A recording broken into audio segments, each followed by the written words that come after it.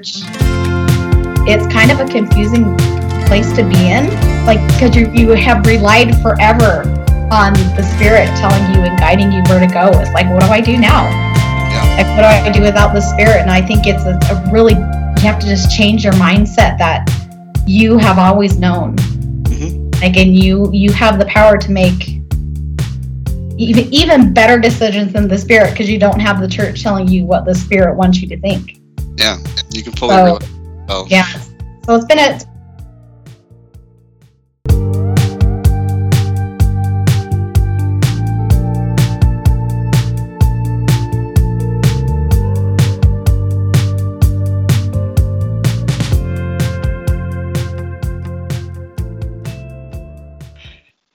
Hello and welcome to Not So Peter Priesthood Podcast. This is your host, Jake Taylor. I am, let's see, I had a thought, but then anyway, right at the top, just a regular introduction, regular announcements is that I have a email that you can reach me at notsopeterpriesthood@gmail.com. I also have you can reach me at the Instagram, Not So Peter Priesthood. And you can send your moments with Mormons, you can send your stories, you can send whatever you feel is, something that I would enjoy. Or you can send your hate mail. I still haven't asked for a hate mail in a while, so here I am asking for hate mail. Send it. I don't care. I don't give a fuck. Anyway, without further ado, I'm very excited for this guest. She is 50% of a of a podcast that we are missing her other half on her podcast, The Holy Sisters. I'd like to welcome Carrie to the podcast. Welcome, Carrie. How are you? Good. How are you? Doing great. I love how you said 50%. That is, yeah. I'm the Holy Sister today. The Holy Sister. Not the Holy Sisters. Yeah, singular Holy Sister. Holy Carrie is here to grace us with her presence, and I'm very excited to have her here to share her story. And we're also going to bullshit a little bit, so it's cool. Yeah. So, Carrie, I don't know, you can start. You said you had notes, so... yeah, I just took you came prepared. I re-listened to your episodes with Not Somali Mormon. Uh-huh. So they were one of my... I really needed some humor when I went on this deconstruction journey.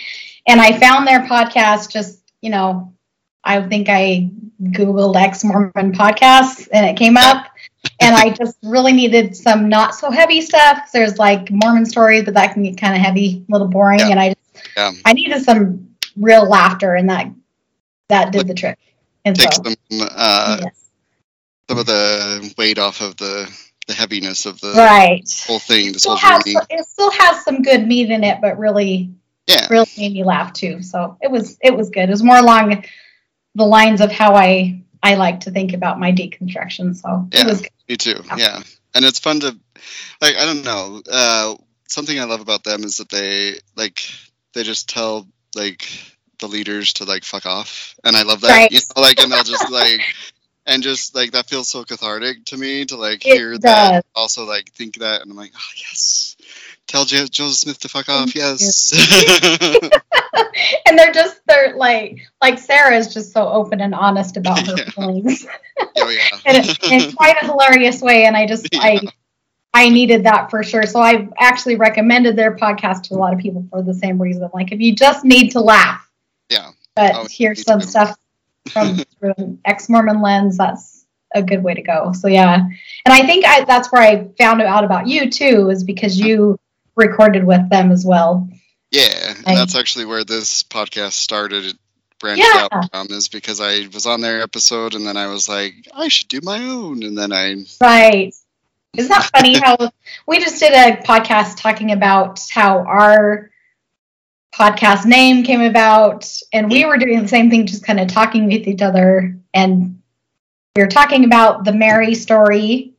I don't know if you remember hearing that. We talk about Mary and how my sister was saying she thought it was kind of weird, the whole Mary thing.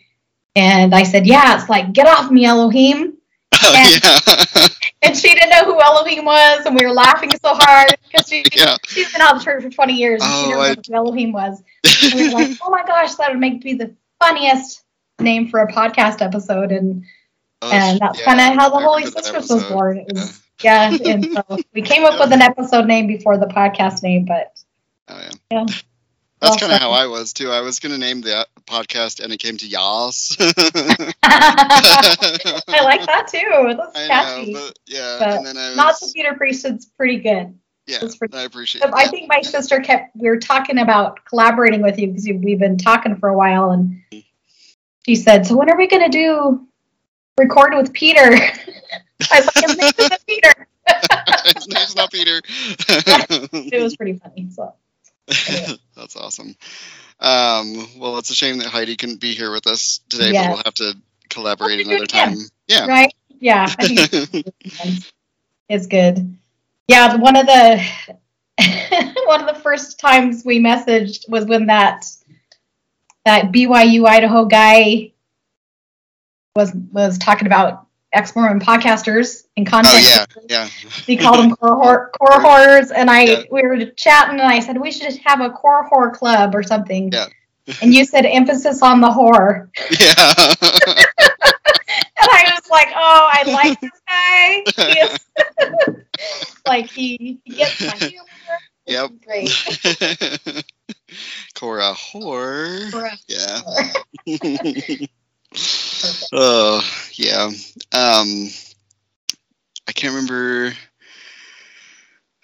See, and I take that, like, we also talked about how we take that as kind of a compliment. I think you guys said that in your episode too, that you kind of take it as a compliment. Like, yeah. Right. We're like, well, thanks.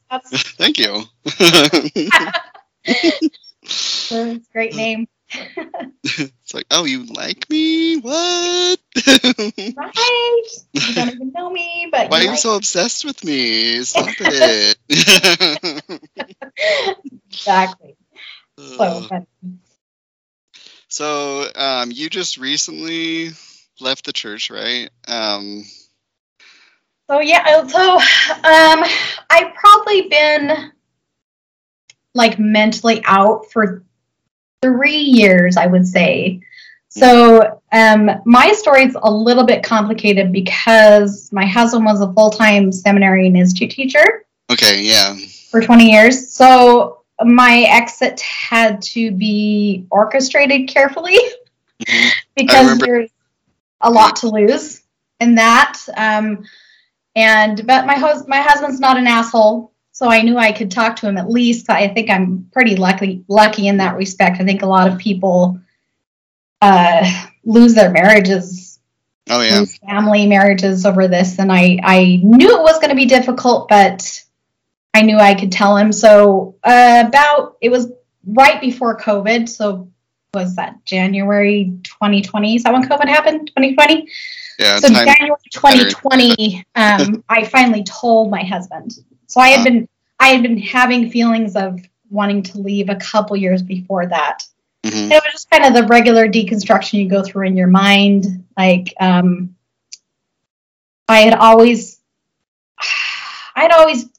been a little nuanced with the church just because I think the great way I grew up, we were rather poor, had the typical, like the, shiny Mormon family that's very wealthy, and that wasn't our family, even though we were a large family, youngest of 8 kids, and all my older siblings and I went on missions and we did all that stuff, but we always had the, very poor. There were family problems. My parents got divorced, things like that. I just remember someone was asking me this the other day. They're like, when did you first have an inkling that the church wasn't true? And I said, I remember very specifically when I was 8 years old, my mom was upset because she couldn't pay her tithing. And she was crying and feeling horrible about it because the bishop had said something. And I remember I was 8 years old, and I remember my mind just thinking that's bullshit.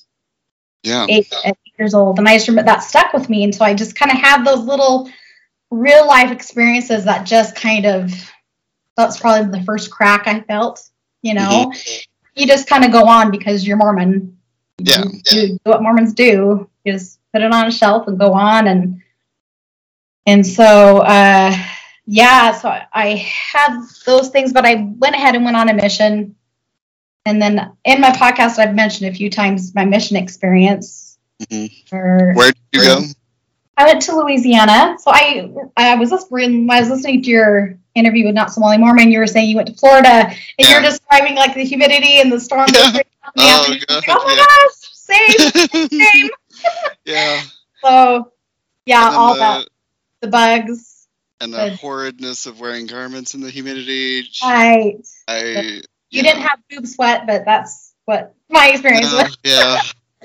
And actually, the episode that's going to drop at this point is tomorrow. But anyway, when listeners hear this, it'll be last week. But the last week's episode, this feels weird. Anyway, future but past. Anyway, Gotcha.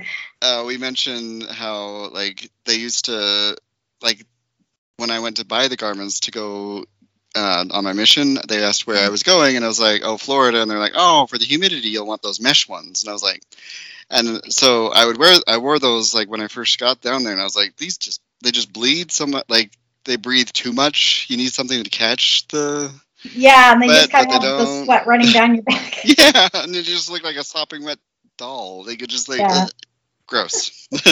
Yeah, none of them are good. I mean, nothing's good, but so all that. So I related very much to your mission experience, at least the location thing. Yeah. What you said. So but on my mission, the experience with my dad dying 3 months into my mission, he passed away.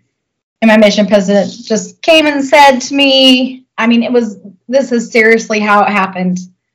There was a knock on our door at 8:00 in the morning, and it's the mission president and his wife, which is really weird.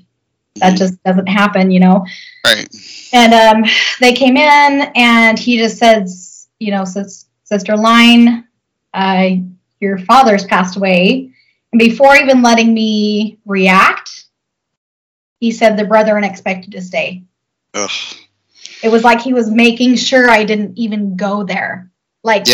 He made the decision for you. Yes, he made the decision for me and just made sure, hey, don't even think you can grieve here. Ugh. This is what you're gonna do. And I remember his wife, of course, she was the nicer one. She said, "Can't she decide to go home?" And he said, "Well, their brethren expect her to stay." And then he gave me a blessing. He said, "Let me give you a blessing." Gave me a blessing, and they were there and gone in 4 minutes. Really? Yeah, and I don't. When did you serve your mission? What? 02 to 04. Okay, so I served in. So I was 95 to 97. I think I was. Were you still under Don't Call Your Family time? Yeah. Okay. Yeah, it was. You only called on Mother's Day. So the 2 times a year, you just had you didn't even have a cell phone. It was just a corded phone in the apartment. Anyway, so he did say you can call your family today, but then you need to get back to work. Wow. So that was, so I had that little inkling in my mind, well, his wife did say that I could think about going home, maybe, but I sure feel like I need to stay. Yeah, it was very and I didn't, what do you think when this leader, and mission presidents are, that's the leader that you follow. They're your boss. The end all be all of everything. You're separated from home and from everything and with a companion. How far along were you in your mission at this time? 3 months. 3 months in the field. So I was Spanish speaking, so I had 2 months in the QC, and then 3 months in the field. So about 5 months in total. My mission. Yeah. So, and I remember wanting to go home, and I that night. I mean, of course, now I know that it's grief. I was crying and having a really hard time, and I had told my companion I really want to go home, and she pulled out some dumbass scripture about that this guy was sad because his father died and he was talking to Jesus about it. Jesus said, bury your father and come follow me. Oh, wow. I forget which scripture it is. And she showed me that. She showed me that, like, 6 hours after my dad died, and I was crying. That was her response to me.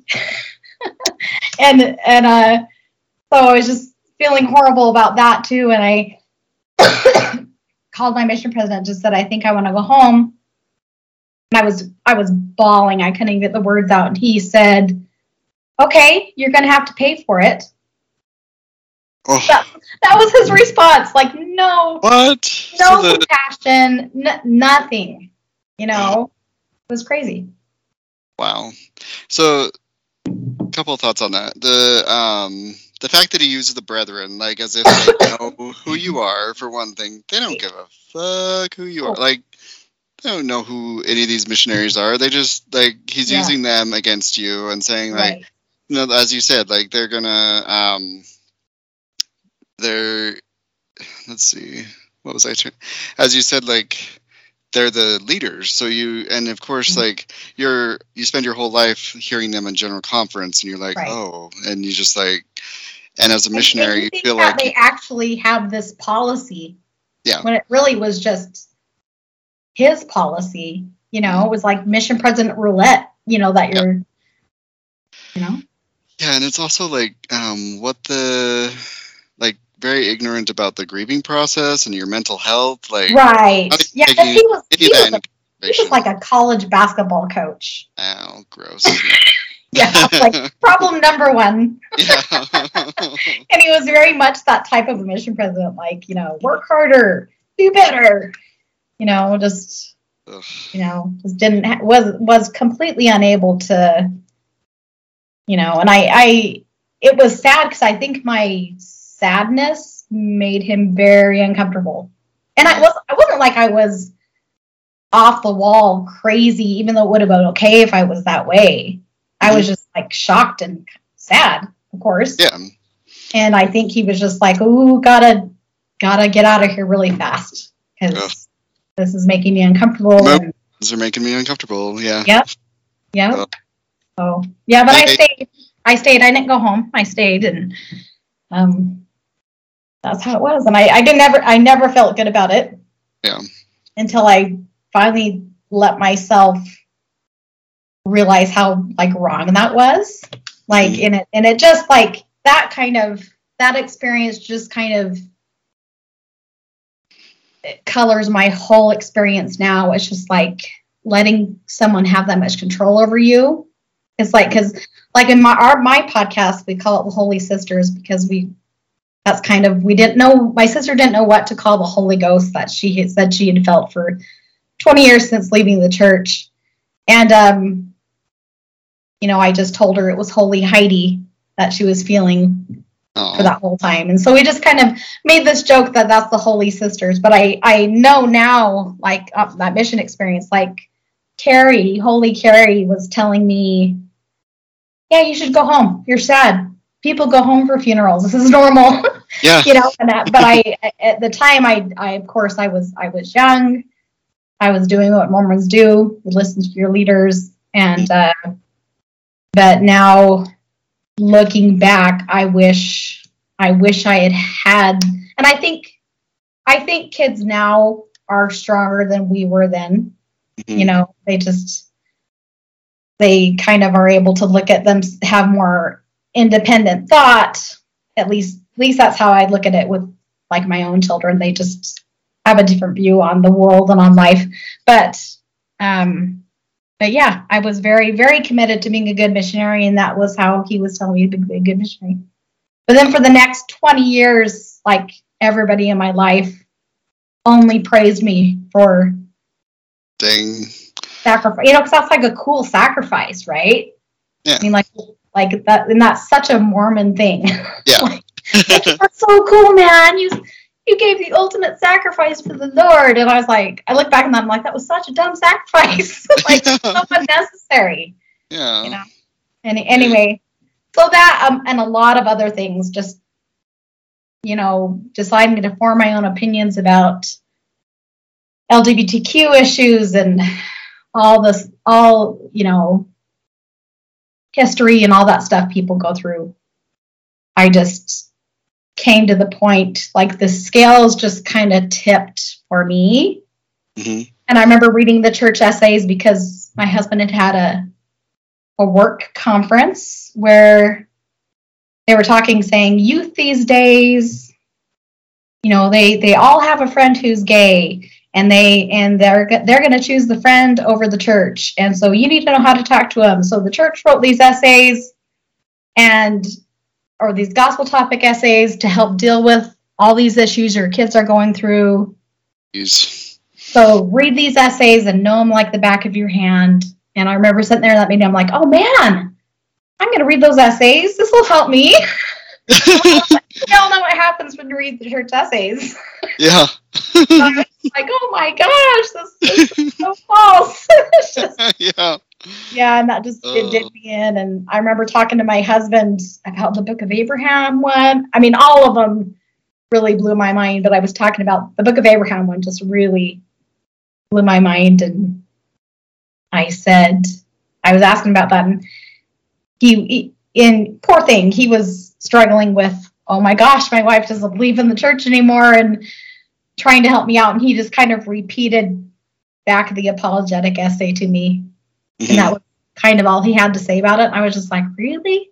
Like, I was just expecting this, like, someone's got to know more. And I was like, no, they don't.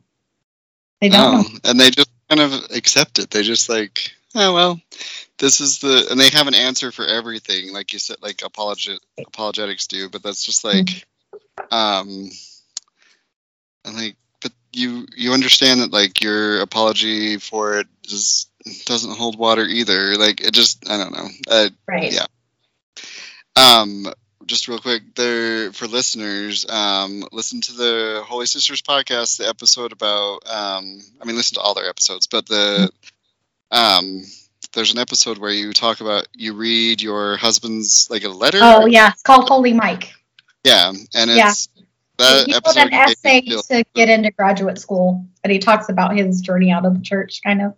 It was beautifully written and very touching, and just a cool, like, journey. I loved it. So take a listen to that, and you'll it's interesting to see like a seminary teacher's perspective and how he dealt with you leaving the church. And I remember just you talking about a meeting or something, like a seminary meeting where you had to, like, act like you were still, like, into the church, right? Is that right? I can't. Or well, it might have been that meeting where that fireside we went to where they talked about the gospel topic essays.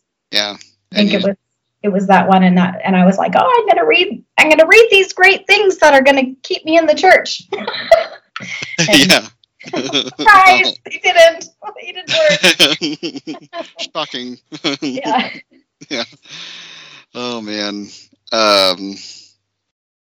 Yeah. So it's good that he's been supportive of you. Is he still in the church, or is he? So he has not removed his name yet. I just removed mine, and Heidi and I removed our names together in August.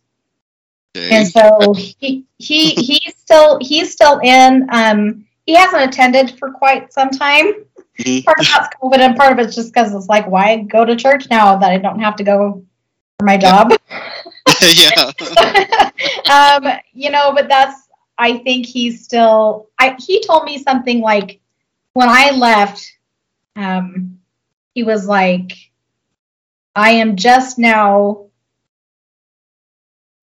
He said, I am just now at a point where I can even start to think about this stuff. Like, I had been thinking about it for years. Yeah. But because he was a seminary teacher and that was his employment, his income, his day-to-day, he was, every day in a shirt and tie and having to fully immersed in it. Yeah, and they really keep you on a tight leash when you're a church employee, especially a church education employee. And so he couldn't even begin to even think about this stuff. So his journey is many years behind mine, where he's just now been able to give himself permission to even think about these things. Mm-hmm. Yeah, but he's pretty nuanced Oh, that's good. Pretty nuanced, and it's been a good thing for him. I mean, even though, I mean, this sounds crazy. We lost a really good income and lost all our security, everything. I mean, he's going back. I mean, who wants to go back to school? You know, he has a master's degree. He has, you know, and he's going back and getting another master's degree. Who wants to do that? And no. He's and it's very uncertain, but it's the happiest we've ever been. Oh, see, and that's what makes it worth it, though. Right.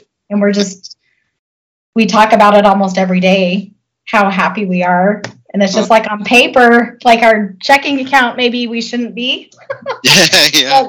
But it's like we're just so happy with what we've decided to do. But just laugh, you know, because the typical thing is you're going to be so sad if you leave the church. Yeah. Like, and they also say, like, you must be angry and upset with the church. Right. You're just bitter, and like there's that stigma that they always put on us, and it's like, right. No, actually, I'm probably the happiest I've ever been. So right. And I kind of don't give a shit about what other people think anymore, and I'm just doing me, and yeah, great, love it. Well, and it's something that I like listening to what you're saying. I just also always correlate to this to like coming out as gay. You know, also just like how it's I came out to myself way more like years before I actually started coming out to other people. Right. And it's just like how deconstructing faith also is the same kind of concept in that you come out essentially, quote unquote, to yourself and say, oh, well, I don't believe this anymore. And then you have to like work up to like finally telling other people that you don't believe it. And then you also like, and it's just like, it's a whole altering your path and your journey. Right. It's also worth it because you're living more authentically. And that's what things like really. You have like coming out as gay and then the whole church aspect of that too, like what that means. Yeah. I mean, that's so heavy. You know, I don't like what, if you don't mind me asking, like what was harder, like coming out as gay and telling people you're gay, or dealing with the religious part like that? I think so. I feel like I don't know how to. The only word I can think of, I think I only suffered more with the sexuality thing, like because I had the church so heavily in my life at the time when I was coming out, and then and those two things definitely like just butted heads all the time. Right. So trying to grasp like which side I was going to basically go with. I don't know. It's not that I could choose, but I could have chosen to stay in the church and be gay and like just be celibate and whatever and not act on it. But I never really fully believed enough anyway for that to be something strongly that I wanted to stay enough, you know. Okay. And I just I think I feel like it was harder for me to wrap my head around like, why can't this church that I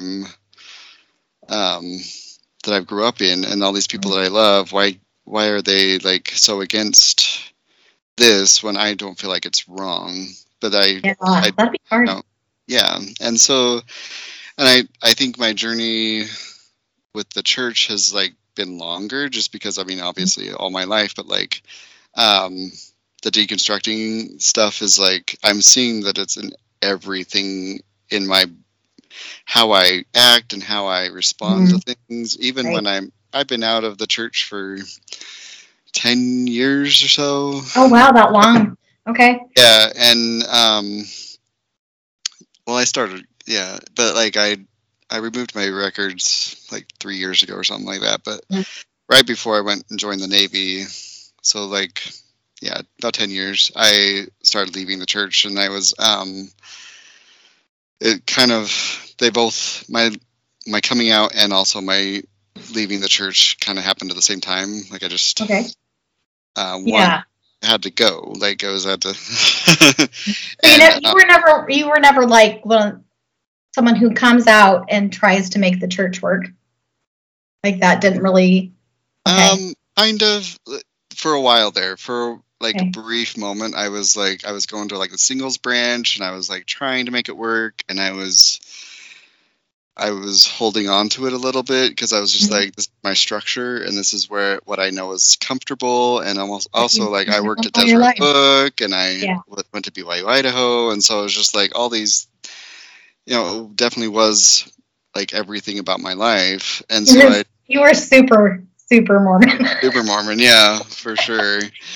And then like I just started like kind of straying away, as they say. But then like I just realized that like, you know what, like it's not. And I had friends that one specific friend that helped me like come to terms with a lot of it because she was leaving the church also, and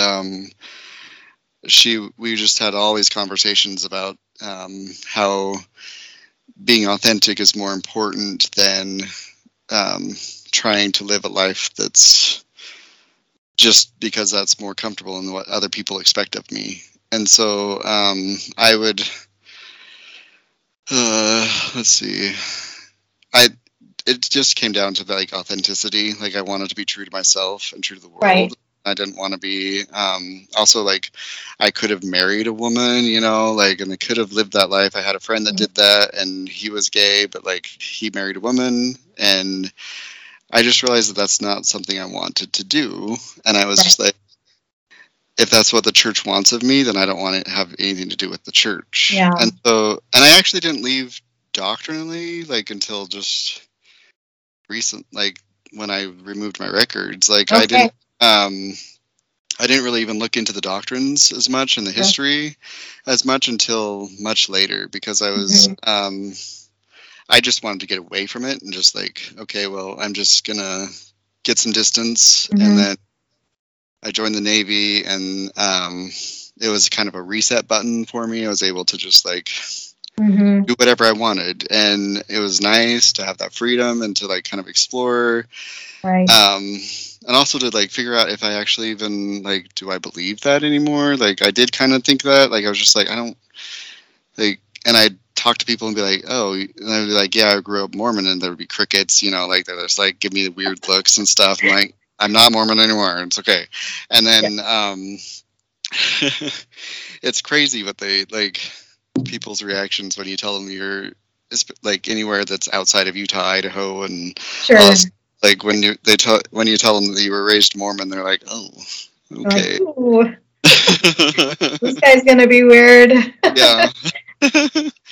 But I would say like, I think because now that I'm more secure in my sexuality, like now the stuff has kind of taken more of a forefront for me, and I'm like seeing where it has really affected everything about my life and everything that I do. Even now, like my reactions to some things, like my feelings about monogamy, which are kind of prudish, quote unquote, for the gay community. Those come from my Mormon values, like which sounds weird because Mormons are polygamous, but like, you know what I mean? Like, where it's like, it's like steps. Yeah. But you know how like the Mormon church, like it's like you find your person and you marry them and you're with them for all eternity, and regardless of like the polygamy stuff, like, but like that's still ingrained in me that I need to find a person, and that's like. Well, that is so interesting. I've never heard it from that perspective before. Is how like in the gay community, like monogamy isn't really high on the list. No, it's actually, so I get like a lot of, I was actually just talking to Dusty, who's been on the show several times, but she and I talk like every day, but I was just talking to her today about this like this gay throuple that was on my Instagram, and they glorify this relationship of like the three of them together, and I'm like, that's good for you, but like, it's not for everybody. And I get a lot of these open relationship guys that want, like they're already in relationship and they want me to be like part of, like, either, you know, Okay. be a little fun thing for them, or, you know, whatever, you know. And Yeah. I'm just like, you know, I don't want, that's not right for me. I've tried it, honestly, but I it's not for me. Like, I'm not. So maybe that part of Mormonism is a good part that you're gonna hold on to, even if it. Yeah, Yeah. yeah, I don't know. I don't like to attribute it to Mormonism, but Yeah. I think of it more as like I'm just a hopeless romantic, I guess. But Right. Okay. Well, that's sweet. I think that's sweet. Yeah. Because even though I'm totally out, like my husband and I had to have this conversation. He was like, "What does this mean for our marriage?" Leaving, like, because it's just like it implodes, right? Like our temple marriage isn't there anymore. What does this all mean? And it took some convincing to be like, you know, we're still us. Yeah. We're still us, and this hasn't affected that. And my value, I probably am a hopeless romantic and have some of that same value around monogamy.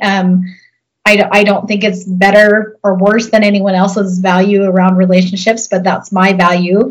And we had to talk that out though, because you do have the feeling like once the Mormon is gone, like, oh my gosh, well, what does it make me now? You know?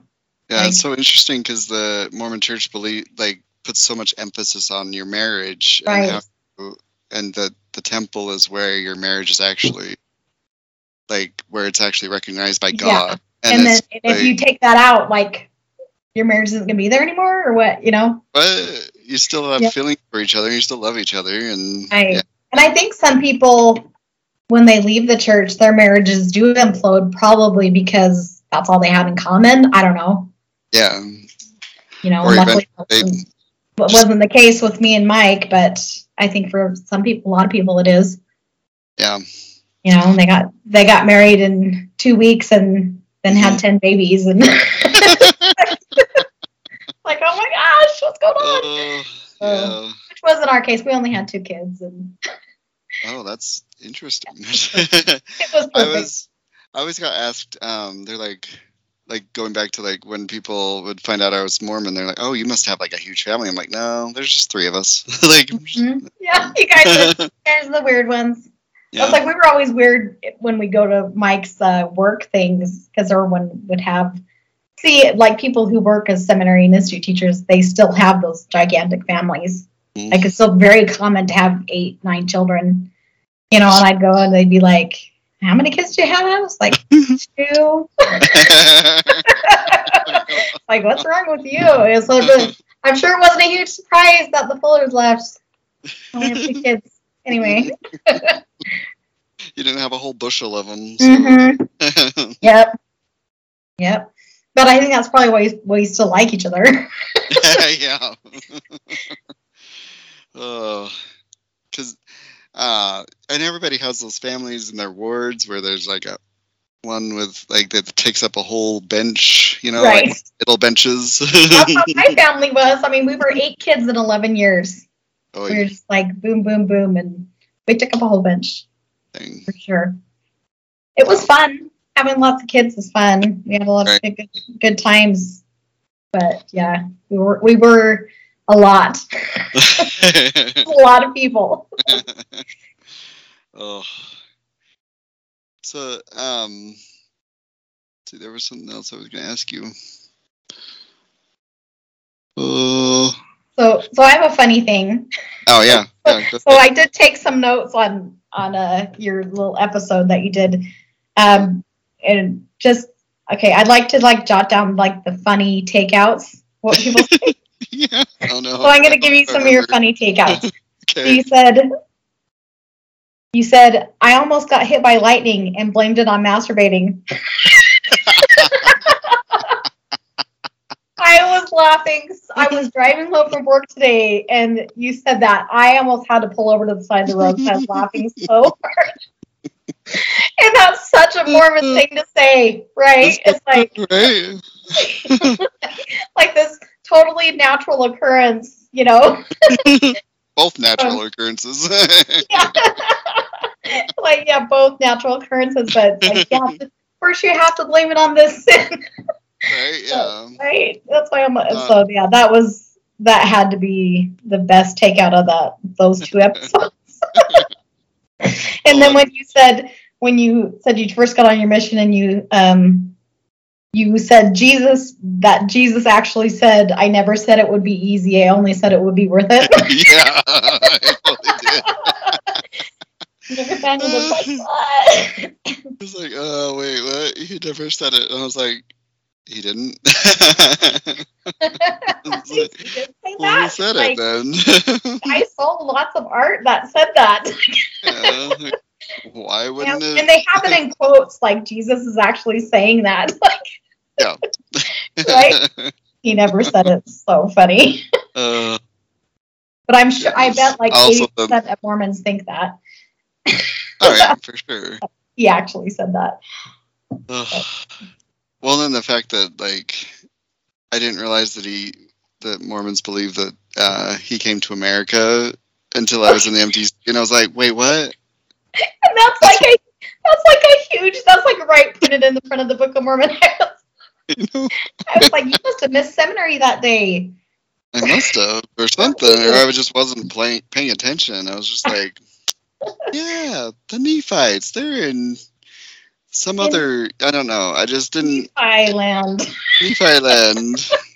Wherever that is, I don't know. It just never correlated in my brain that like, oh, America. I think it was like America. Anyway. Because the Nephites aren't here anymore, right? Why would you have thought that? Right. It's not like the Nephites are in America right now. Yeah. Yeah, because they got. Correct me if I'm wrong. They got all killed, right? I saw the Nephites got killed.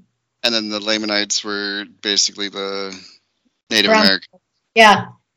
Yeah, because they were dark and they were not white, so they were righteous, and so yeah, the white Delightsome got killed, and the Lamanites are the remnant. I think that's what they call them, is the remnant of whatever. Yep. Look at us forgetting our Mormon history already. We know stuff. Yeah, we are scholars. You probably know more about that because your husband's seminary teacher. Yeah, I should. Yeah, you should. You would think. None of it rubbed off. I know how to research stuff and find the answers, and I'm good at that. But I'm surprised how much still like sticks in my brain. Like I'll just be like, I'll hear a scripture and I'm like, oh yeah, and then I can like jot it. It continues. Right. And like the hymns, like you guys do your bullshit hymns. Yeah. And I love it. I have a son that hates our bullshit hymns. He's like, both my kids listen to my podcast, and my son is like, those are so cringy, Mom. He's like, we're like, we know. Like, that's why we do it. It's cringy for us, too. I'll be honest, sometimes I'm like, oh no, not a bullshit hymn. But then I listen to it and I'm like, okay. They're going to sing again. It's not the singing. The actual singing isn't bad, but it's like, hear the memory of the hymn, right? Yeah. And then what it actually, like, what the words actually mean, too. It's like, oh. But it's so and to know that they're like that they're sung every, and that we sung those all the time, and they were popular hymns. Well, especially the one that really got us. It might have been our very first one. It was like the one with the angels, the silent notes taking. Oh yeah.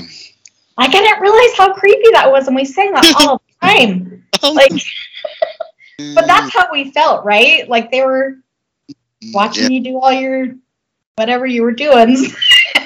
Yeah. Taking notes on it and sending it to your bishop. I don't know. Oh yeah, is that how that works? Like that's how the bishop gets the I guess so. Quote unquote the like. Yeah. I mean, they never knew about. He opens up the attachments on his email and he's like, the angels were telling me stuff. Well, they never had the like what they call it the spirit spirit of discernment. It's just they never knew I was gay, so right. There's a disconnect there. Yes, the angels weren't watching everything. Probably good. Oh. So funny. Yeah. So the bullshit hymns. We'll see if we continue singing them. You should. Yeah. Yeah, they're fun though. They're good. Well, if you ever come on our podcast, we'll pick out a good one for you, and you can sing with us. Ooh, I don't know about that. I don't know if listeners want to hear me sing. We'll get your consent before we put you on the spot. I appreciate that. I'll only sing if you could hide a collab.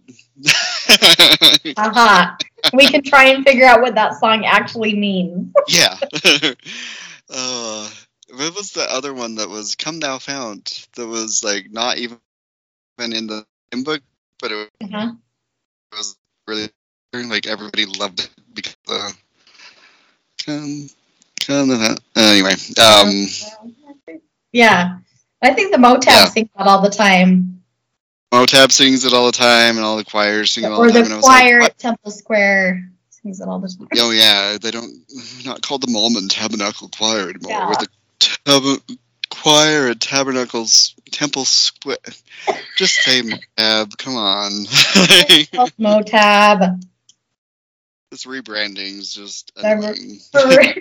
On Mormon Stories, John Malin one time said something. He's like, "Yeah, but Mormon is a swear word now." I think it totally is, and people act like it is too. You say Mormon, and they're like, "Oh, that's a swear word." Mormon. Clutching their pearls. Oh my gosh. Yeah. How dare you? But then they had that like whole movement where they said, "I am Mormon. I am a Mormon," or something, right? And like they made that movie. They made a movie about it. Remember, it was in theaters. Yeah. So they like Meet the Mormons or something. Yeah, Meet the Mormons. Yeah. Ugh. Well, and then I like now I do it on purpose though. Like I work at Barnes and Noble, and like what was it that somebody said? Oh, they're talking about seminary and how there's these two girls that I work with. They're like, I went to seminary, and they were talking about like anyway, whatever. And I was like, I did too. I graduated from seminary, and they're like, really? And I was like, yeah, super Mormon of me, huh? They're like, yeah.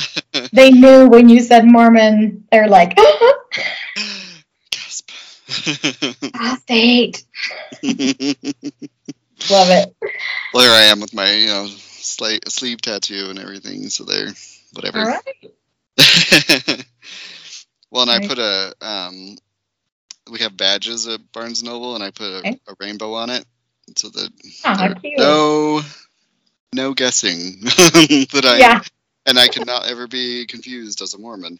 Oh, and then I missed this. I guess this is kind of my moments with Mormons, but kind of not. I didn't really have one this week. So I have a segment that I'm starting where like. Oh, that's right. Yeah.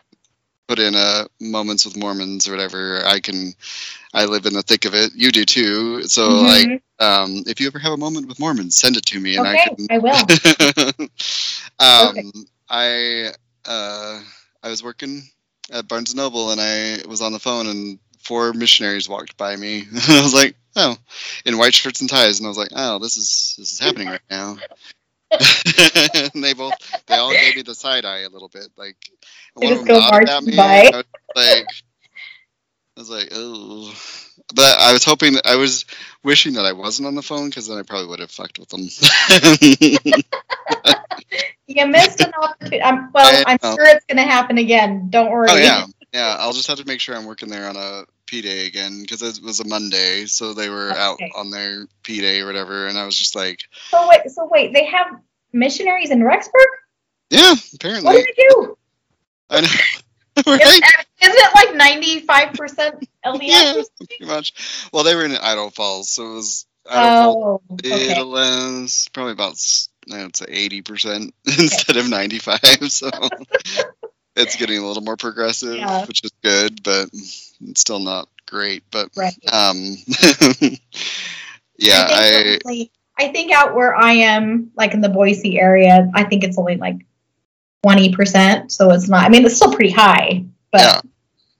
Oh, that's better though.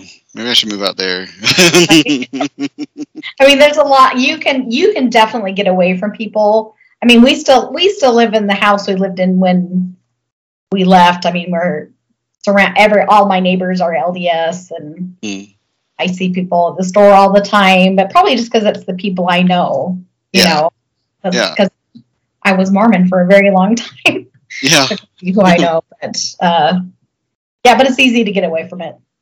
There's a very, very healthy post-Mormon community. Yeah. Oh, good. That's very good. Nice. I don't know if it doesn't seem like there's a big one here, but I don't know. I go to work at my serving job, and there's less Mormons there because it's right. And I like that. Like, do they serve alcohol? So yeah.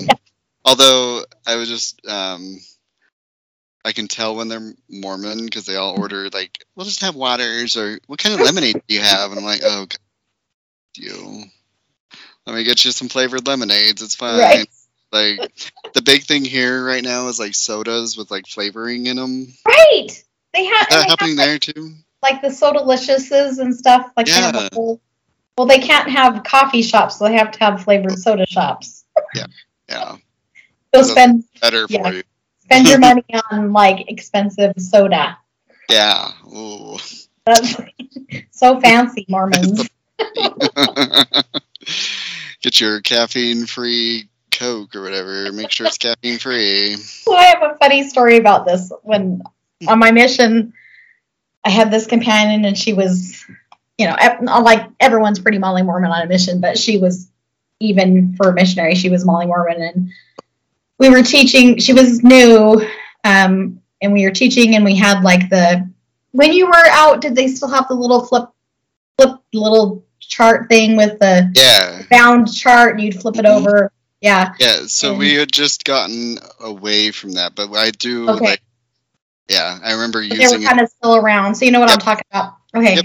So you'd flip it over, and you'd be like, "This is the word of wisdom," And I flipped over, and I mean, kudos to the church. They didn't have caffeine on there, right? They just had coffee, tea, alcohol, drugs. They did not have caffeine on there. And this companion of mine, and I was the senior companion, she took her chart and she wrote caffeine.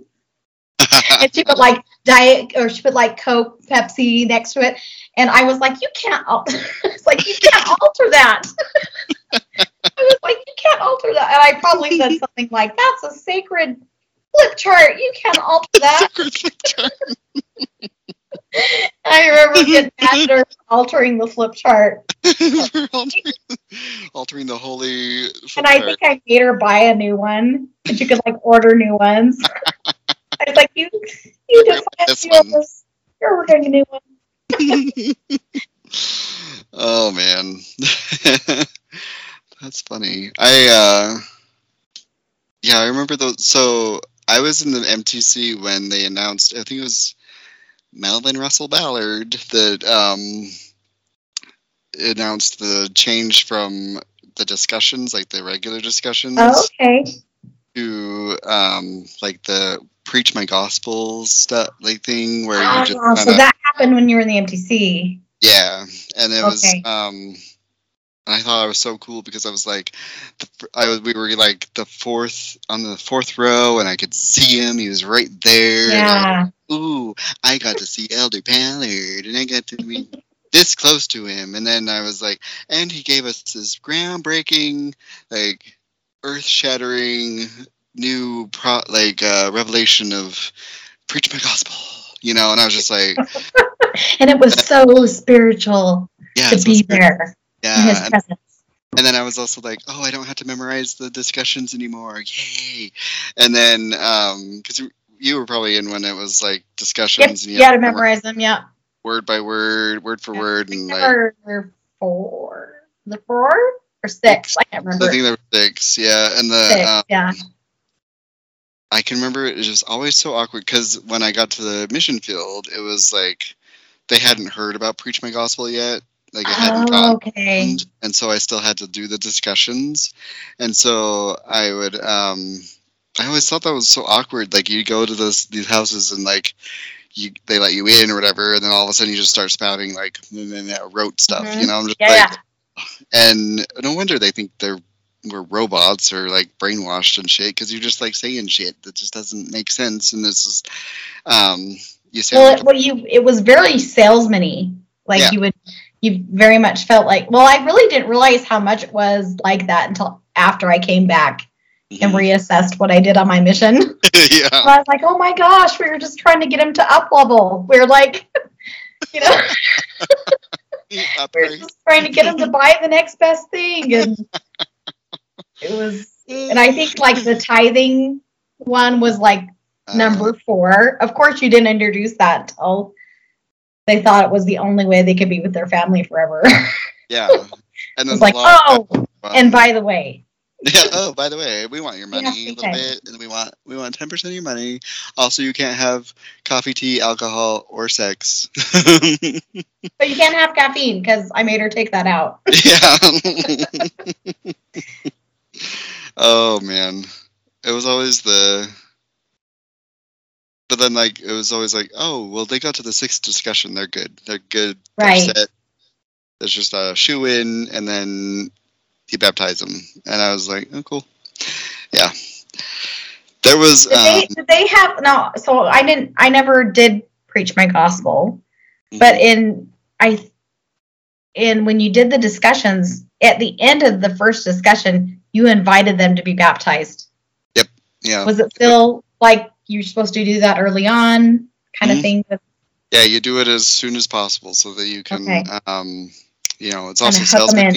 But you didn't necessarily have to teach because I remember the first discussion was always the first vision of Joseph Smith. Mm-hmm. Yep. You didn't always have to do that, but a lot of missionaries still did it because that was what they were comfortable with. But I was just like, you just kind of you didn't have to memorize the prayer. And no, you didn't. Oh, that was such a huge thing in the discussions. Memorize that. Yeah, and the first vision, like his quote from the first vision of how it, like, pillar of light. I don't know if I want to. I could do it. I can only do it in Spanish, but I don't want to. Oh yeah, yeah, I know. I can just remember parts of it. Una columna de luz. That's. I don't want to do it though. Yeah, don't do it. It's a little triggering. Yeah, and so the Preach My Gospel was supposed to be like quote unquote by the Spirit, and you're like you're supposed to be able to tell what they want, what they need at the time, and so you just kind of go off of and you're talking to them more kind of thing, and like so it was like the magic spirit thing. Okay. That is interesting. They made it more woo-woo. Yeah, very, yeah. Well, and I think I had mentioned in Not So Molly Mormon podcast where so we were doing the Preach My Gospel stuff, but then there was also my mission president wanted us to just like walk into their house. Yeah. Do that part, and I was just like, oh yeah, sounds great. And I hated tracting anyway. Like I hated doing the house to house stuff, and it was always awkward to me. I always like in my brain was like, don't answer the door, please don't be anybody there. I don't want to talk to anybody. Please just go to sleep or attracting literature and leave. And when they would answer the door, I'm like, oh man, okay, let me give my spiel, and they're just like, and then I'd be like, please, but then like right after that thing, like this lady answered the door, and my companion had wanted me to try it, and so I just like walked into her house, and she just looked terrified, and I was like, as she would, as I would, and oh man, good times. Yeah. I never did that again, but like, it was supposed to be like. I was in downtown New Orleans pretty much my whole mission.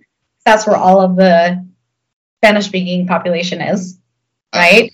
And so we would track like these tenements, like, and they'd have like bolt holes all over the place, and like we were not in good areas ever. Oh, yeah. Yeah, you just go into people's house. I can't believe I did that. And that it was ever encouraged us to go into, and most of the people I met were perfectly nice people, but we were in some situations a few times where it was like, ooh, this is not good. And it wasn't the Spirit telling me it wasn't good. It was it was Holy Carrie saying, get the hell out of there. Well, and I can remember going to one, it was my first area, and I was, we were biking along, and this car slowly drove past us with, like, waving a gun at us, and I was like, oh, cool. Right. That's fun. Yeah. Right. Yeah. We do these, like, fasting days where we would fast and tract. I mean, the dumbest thing. I mean, it's like, 106 degrees outside with 98% humidity, and we'd be fasting and tracting, like, 12 hours. So dumb. Anyway, we were doing that, and my companion was really tired and probably a little malnourished, and she wasn't paying attention, and it was her door, and she was a native. She was from Mexico. She didn't speak any English. The guy who answered the door, he was an English speaker, okay? But it was her door, and I wasn't paying attention. Mm. And she starts talking to this guy in her broken English, and she's like, hi, we're missionaries from the Church of Jesus Christ of Latter-day Saints. And she's like, how are you doing today? She didn't really know her intro very well. And I was not paying attention. And he had answered the door, like, in a little skimpy towel.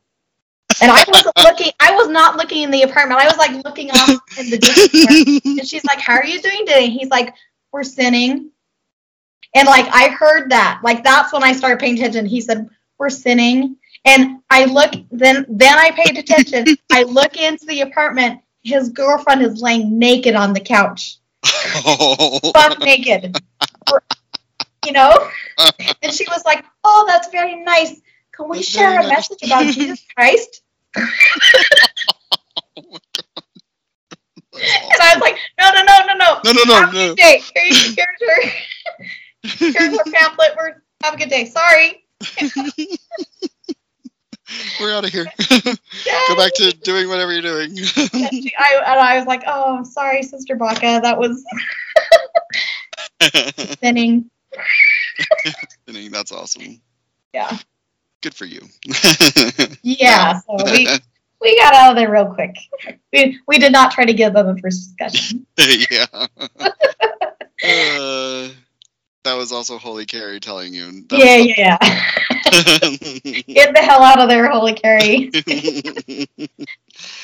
So I wanted you to kind of explain the holy thing, because I think it's just beautiful how you explain it on the podcast, and listeners, you can listen to the podcast about, and you'll hear more in depth, but, like, just kind of like a little how that came, why you call yourself Holy Carrie and Holy Heidi. And so Heidi, Heidi left the church 20 years before me, like when she was shortly after her first marriage ended, and she was probably early 20s. And she left, pretty much became inactive. And so for 20 years, I was like this really Mormon seminary teacher's wife. Mm-hmm. But we were, like, really close. We were still we were only 18 months apart. We were, like, best friends in high school, and we both have 2 kids. They're the same ages. So we were, like, married at the same time, had kids at the same time. Our kids grew up together. So we were always very close, but there was that Mormon element always in the way a little bit, Yeah.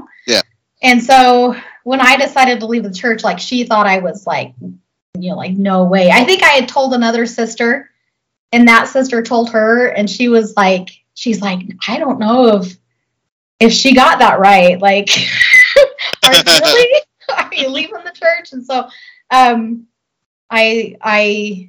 was like, yeah. And we were at a brunch or something. We ended up talking for like 3 or 4 hours. And it was a great conversation. And she was talking about how when she was raising her kids, she said every once in a while she knew the Holy Spirit was guiding her. And she's like, but how was that possible? Because I left the church. I'm sinning according to the church. Like, how was that possible that the Holy Spirit was telling me these things? And I just looked at her and I said, it wasn't the Holy Spirit. It was Holy Heidi. You know? And it was supposed to be kind of, funny a little bit to say it, but it was actually really powerful. We just both kind of sat there and looked at each other and we're like, yeah, that's what it is. And I've since then I've heard so many people say that they still feel the Spirit, and they're like, or I don't know what to call it, And I think that's a very common thing that people, you still feel that, and it's like, yeah, it wasn't ever the Spirit. Yeah, it was always your holy self, and so we believe that everybody has their holy self, and and so that's why we call it the Holy Sisters. It's just kind of a funny thing. If you look at our cover art, we're like in these silken girl dresses. Yeah, love it. The Holy Sisters, it's all very funny, but it's also very touching and kind of a real thing that we kind of try and touch back on that during all of our episodes, even if we're talking about funny endies. A big part of that episode was like, choose your own underwear. Yeah. Like, you have the power to choose your own underwear. That's yourself talking to you, wanting you to wear something comfortable, and that's perfectly fine. But I think it's a thing that a lot of people deconstructing from the church, it's kind of a confusing place to be in, like, because you have relied forever on the Spirit telling you and guiding you where to go. It's like, what do I do now? Yeah. Like, what do I do without the Spirit? And I think it's a really, you have to just change your mindset that you have always known. Like, and you have the power to make even better decisions than the Spirit, because you don't have the church telling you what the Spirit wants you to think. Yeah, you can fully rely on yourself. Yeah. So it was a great realization for us, and that's kind of what we base our podcast on. So. Love it. On that note, I was, it just made me think of how, I think I mentioned this in Not So Molly Mormon, but I prayed and I came out to God, and I was just like, and I felt, quote unquote, the Spirit, but it really, looking back on it, I was like, that was really just me being relieved of like this weight that I'd been carrying around for so long, and finally making this decision that I made, It wasn't the Spirit telling me. Holy Jake made. Yeah. Right? Holy Jake. I love that. Yeah. Yeah, it's just interesting to think of how much weight they give to the church and like to outside forces that and you're never responsible for your own journey. Your journey is dictated by the Spirit or by God or by the church. It's this outside forces that just control you, basically.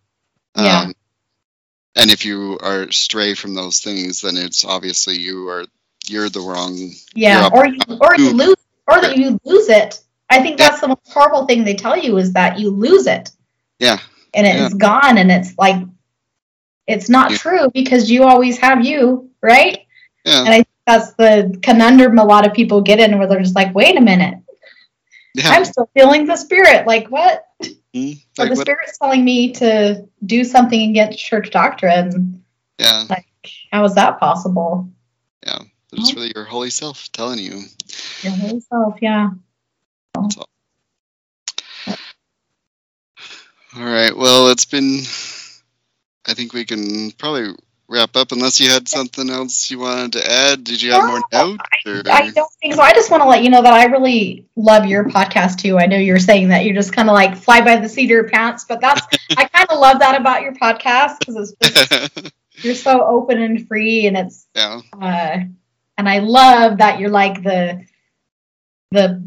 what'd you call it, the brother podcast? Yeah. Not so Molly Mormon. That's just an adorable little thing you have going on there, and I think I love when you talk to people, because you're very open and just allow people to say what they want to say. So Yeah. Thank you. And this is the first podcast I've ever done. I've never been on someone else's podcast. So thank you for the opportunity. It was kind of nice. Well, it's an honor to have you here, and we'll definitely have to do it again and have Right. back. And yes, I know she really wanted to meet you. I know she's a little sad. She's just so busy with work right now. So, but we'll definitely do this again because it was a lot of fun. For sure. Yeah, and it's definitely been a good time, and I know a lot of things that you've said will resonate with listeners, and it's always fun to have new voices on here and to hear other people's stories. And right. And then I can learn from you because we're wanting to start having guests on our show. So I need to, like I said, I'm very new at all this podcasting stuff. So. Yeah, listeners, before we recorded, I was giving her tips on, even though I'm not even by any stretch of the imagination. How do you feel now that I'm coming to you? Yeah, I'm like, oh. Podcasting tips. Yeah. I felt very, very privileged. I was like, oh, all right. Well, I heard you add music into your podcast, and that's something I've been struggling with. And I was like, oh. I've got to talk to him. Yeah. He figured out the secret. Yeah, I did. Oh, I didn't. Yeah, I never wanted to. I don't know. I never thought I'd have a podcast. I was always like, no, I'm not gonna be a podcaster. But it's been fun. It's been a good journey. It's been helping me. Like, it helps me just as much as it helps others. So yeah, I just can't believe people listen to my podcast. Like, you see the number. I don't know if whatever platform you post on, does it tell you how many downloads you've had or whatever? Yeah, and I don't really pay attention. Well, I haven't checked it in a while, but yeah. But sometimes I see the numbers and I'm like, really? Like that? Yeah, me too. To me? I'm like, oh. Like, thank you so much. Well, I love what you guys are doing, so keep it up, and hopefully more people will follow you and listen to you. So, and listen to your bullshit hymns. Yeah. No matter how cringy they are, we're gonna do it. It's I like that you put it like in the middle because it's like a little break. You like break up the stuff that you're talking about, so it's like a little commercial break. And eventually, if we ever do commercials, then there'll be a breaks that we can add them in there. Yeah, there you go. Who knows if we'll ever do that. All right. Well, thank you again, Carrie. Yeah. All right. Thank you, listeners. See you. Well, not see you. That's always weird. Listen to me next week, I guess. Anyway. I'll be hearing you. You'll be hearing me. They'll be hearing from me again. That sounds threatening. Anyway, I never know how to end it, but there you go.